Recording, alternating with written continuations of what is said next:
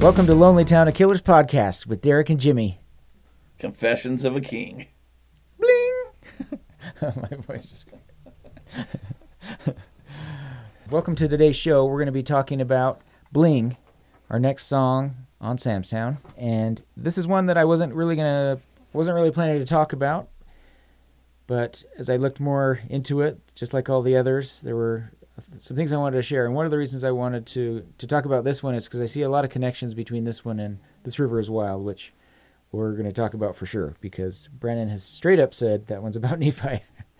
So while this one's not so much about Nephi, there's a lot of connections to the song that is about Nephi. Yeah, I was kind of surprised when you wanted to do this song.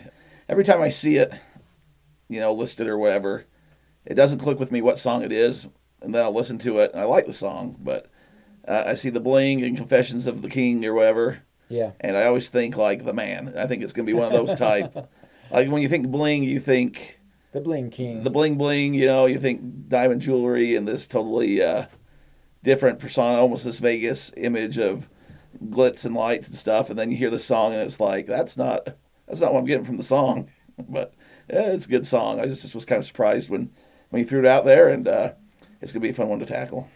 Diamonds on Black Velvet, you say. Maybe that one will be more about... I'm more a slot technician, Jimmy. So, I love the song. I think it's This River is Wild is my favorite Killer song, period. And also on Sam's Town, obviously. But this is my second favorite. And, like most songs, I don't usually look that much into the lyrics. But when I started preparing to talk about This River is Wild and then looked more at this song, because as I read through This River is Wild, it brought up lyrics from Bling that I wanted to compare with. And the more I looked at it, the more I thought we need to talk about this one on its own first. So let me share what Brandon said about it, because that's always good place to typically start. A good place to start when we're going to pretend we know what it's about. So on this one, he said, "This was kicking around for a long time, and then at the last minute we added some acoustic guitars, and it really made it feel like the desert, which all ties right into the album. It's like Talking Heads and Johnny Cash. I guess it's like a medal for my father. It's glorifying the person who does a great job raising his kids, just going to work every day. A lot of people in bands write about the working stiffs. I wanted to make something that was the opposite, because that's what my family is, and I'm proud of it. My dad is 64 years old, he raised 6 kids, and now he's got 20 grandkids, and I guess that's what the ending of this song is about. When you see him playing with his grandkids, he's a happy man." So, reading that helped me a lot decipher the ending of the song, but then I had to kind of work backwards from that and figure out how the rest of the song is a tribute to his dad. And I think, as I look at it, it's more of just a story of what he had to go through. We know that Dustland Fairy Tale is about his parents. And when that came out, he talked a lot about his parents and what they went through and their backstory. And I feel a little bit weird talking about his parents, because I don't know them. Here we are talking about these people we don't know. They're just, they just happen to have a famous son. But Brandon's talked about him, and the song's about him, so we're going to talk about him. But there's another quote from Brandon about his dad that I think is important to know when we talk about this song. It says, "My dad converted to Mormonism when I was 6, and he smoked and drank. His dad was an alcoholic, and his dad's dad was an alcoholic, and I saw him turn his life around. It had a big impact on me, so as I got older and was coming of age, I came to the same realization of, I don't know if I want that in my fridge, and I don't know if I want that stuff around. My dad became a better person when he stopped doing all that stuff, so it was a big lesson for me." So when I read through this song, I hear a couple different voices, or perceive... I don't hear voices. I hear voices in my head, and they tell me things. It seems like there's a couple different voices when it says I throughout the song. It seems to be coming from a couple different perspectives. And it could be that the perspective of the person is changing, or it could be like a conversation back and forth. And that's how I take it. So I think it starts out as, the way I take it is God saying, when I offer you survival, you say it's hard enough to live. It's not so bad. It's not so bad. I think that's, God saying, I want to help you. And I can get you out of this. You're not in a place that's hard enough for me to reach, that you're not too deep for my power to help you. And then it says, how do you know that you're right? And then it goes into the other perspective, which I think is from his dad's perspective. It says, I woke on the roadside in the land of the free ride. I can't pull it any longer. The sun's beating down my neck. So this is a person who's down on their luck. They're at a really low point. And guess who comes along? Why don't you tell us all, Jimmy? The devil. Dun, dun, dun. Sorry, that was way too loud. The devil. The devil comes along. So I ran with the devil, left a trail of excuses. Like a stone on the water, the elements decide my fate. So I like this part because it says, where he talks about the devil and the water, because in this river is water, not. That's a theme throughout a lot of the Killer songs lately. The devil's water ain't so sweet. And so I read someone else's take on the song as this being kind of similar to Christ being tempted when he was fasting for 40 days in the wilderness. And, you get that desert scene, you get the devil running around with you, tempting you. And like a stone on the water, you can decide your choices, but you can't decide the consequences. And like he says, the elements decide my fate. But then it goes back to the first voice, says, when I offer you survival, you say it's hard enough to live. Don't tell me that it's over. Stand up. It's like, get off, the roadside. The sun's beating down your neck. Come into the shade. And it says, poor and tired, but more than this. There's, this doesn't have to be the way it is. This doesn't have to be the way it was. So then it goes back to the guy's perspective. I feel my vision slipping in and out of focus, but I'm pushing on for that horizon. So he sounds like he's trying to get out of this. He's trying to make progress. I'm pushing on. Now I've got the blowing wind against my face. So he's fighting against, he's walking into the wind and slinging rocks at the riptide. And you're not going to have any ripples in the riptide. It's like, it feels like you're fighting against something that has way more power than you. Am I wrong or am I right? I hit the bottom with a quite strange. Anyway, I don't want to just read the whole lyrics, but I'm already almost way through the song. I think keep going. But it brings up the water again when he brings up the riptide. He says, am I wrong or am I right? I hit the bottom with a quite strange. I get my glory in the desert rain. Watch it go. So he's hit this rock bottom. He's working his way out of it because he's been offered a lifeline. And it ends with the best part of the song. We start singing higher and higher. We're going to make it down to the wire, out of the fire. So I guess the main imagery I want to point to is the water, the fire, and the devil that I think all flow in and all make appearances in This River is Wild. And then it ends, like he said, the end is a tribute to his dad and what he's, the time he now gets to enjoy with his family and his grandkids. It ain't hard to hold when it shines like gold, you'll remember me. So the way this started and the way it ends, it's completely different, and it shows just the juxtaposition between his dad's fight with alcohol and finding spirituality. And I think what we'll find in This River is Wild is it's more of a Brandon's perspective of this battle between fame and spirituality, or it's also getting out of Nephi, but we'll get to that. Yeah, I think you make some good points. This is definitely a lot more Nevada or Vegas-ish, or what we find the Nephi things. I think this one points a lot to Nevada, the desert. When you're talking about, even getting up from a fight, it takes me back to kind of that Douglas and Tyson when somebody gets knocked down. It's that fight, are you going to stay down or get up? And Vegas is well known for hosting, back in the day, a lot of big boxing matches. Now it's more kind of UFC and MMA, but it's kind of got that. You got the desert rain, and then you just got this guy battling his demons. And we don't ever want to come off like way preachy or religious or anything like that, but we do have a point of view that we see that maybe not the average victim Killers fan sees. And I think it would be a disservice if we didn't at least mention or bring it into context with some of these songs where we're seeing it from. We're not trying to convert or tell anyone they have to live a certain way. I know there's been some hard feelings online lately with Brandon doing some things with the church and different things, which everyone can feel and believe whatever you want. We're not trying to tell you how to live your life, but in context, you have to take into account how these songs are being put together, what the subject is, and that has to do with religion. That's obviously an important thing in Brandon's life.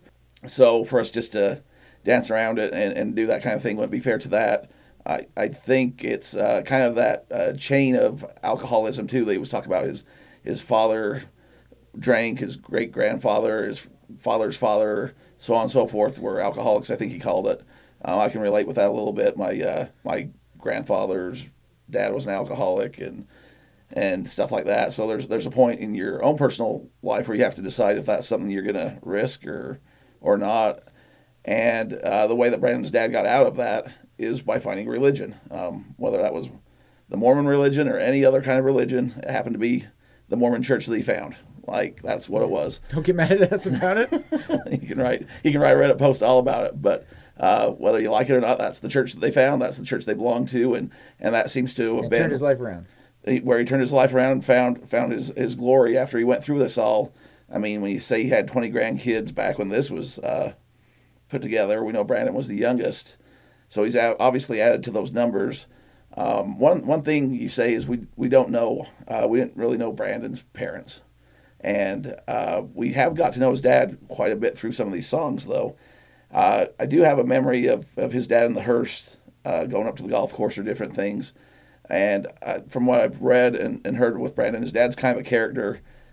We had that, it wasn't a private show, but that New York City concert that Brandon did for the Arts Foundation. Senator for Latter-day Arts, yeah. And he said in there something to the effect, it's not a direct quote, but he said something to the effect of, I'm as big of a mystery to my dad as he is to me, something of those lines. And it just kind of made me laugh, because I think that's a lot with fathers and sons a lot of the time is, you don't get them, but you want their success, and vice versa. Like, sometimes it's just weird. And but we know his dad would come pick him up from the golf course and drive him around and do things with him. We know his dad was getting up early in the morning, going out to work. There's probably a reason we didn't see him a lot, is because the man was waking up at 4 a.m. to drive up and work at the grocery stores and things like that.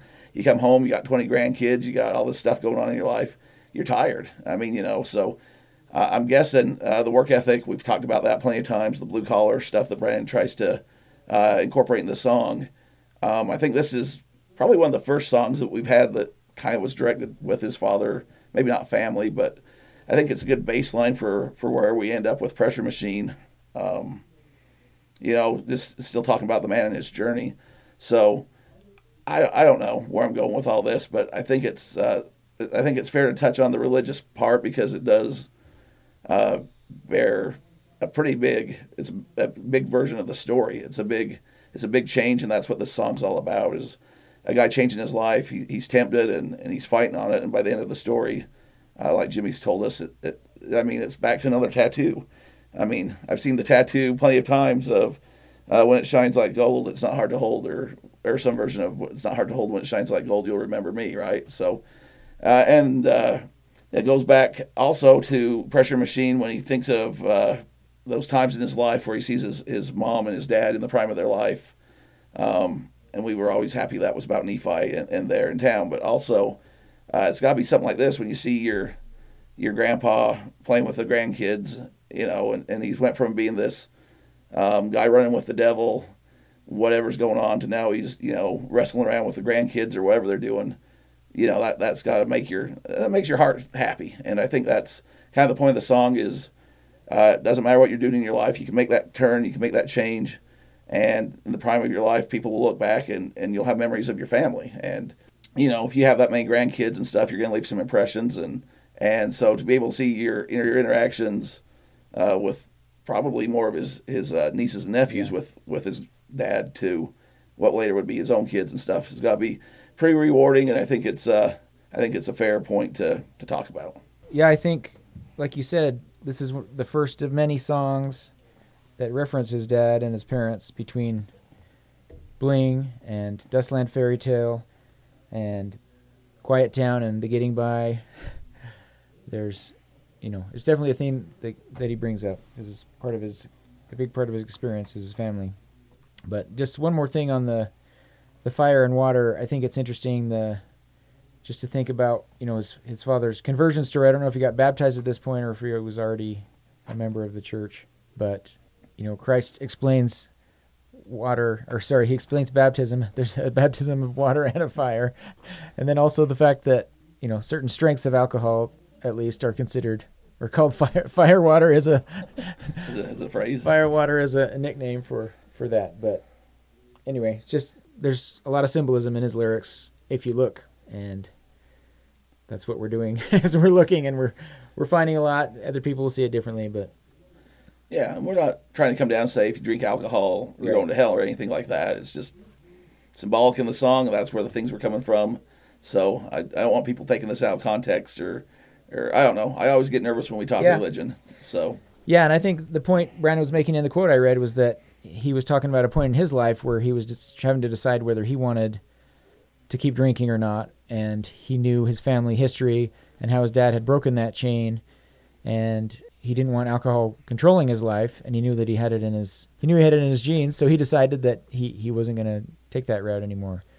So I guess that's, we're not trying to tell anybody what to do, or judge anybody, but that's what the song's about. Yeah, so we're just try to break down the song, and we could talk about desert rain and how much precipitation they get out in the Moapa Valley, or we could talk about the lyrics and what they mean to us and what we've researched. So, but yeah, I think it starts kind of like Jimmy said. There's a trend of Brandon kind of writing these songs about his parents and family. I think it shows what's important to him during this time. He's trying to figure out where he fits with the religion, with drinking, with his family, with himself. So there's a lot of puzzle pieces trying to come together, and he's put it down here in music so that we can all enjoy. And I think Jimmy did an excellent point of breaking down the lyrics from two different perspectives there, as far as one being the voice of God and one being the person trying to decide if they're going to go down that road or not, or if they've had I just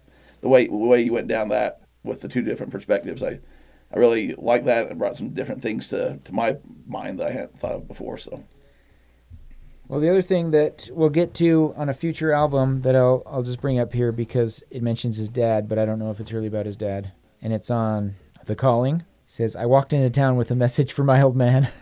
I got the last 2 chapters of Matthew in my hand." So again, his dad comes up in the context of religion. So anyway, we'll get to that in a future album, but I just wanted this to be kind of to cover the song and have it be a baseline for our next episode, which is going to be about the best song in the history of the Killers. This River is Wild. Stay subscribed, folks. It's coming. See you next week if you can wait that long. That's another episode down from Lonely Town.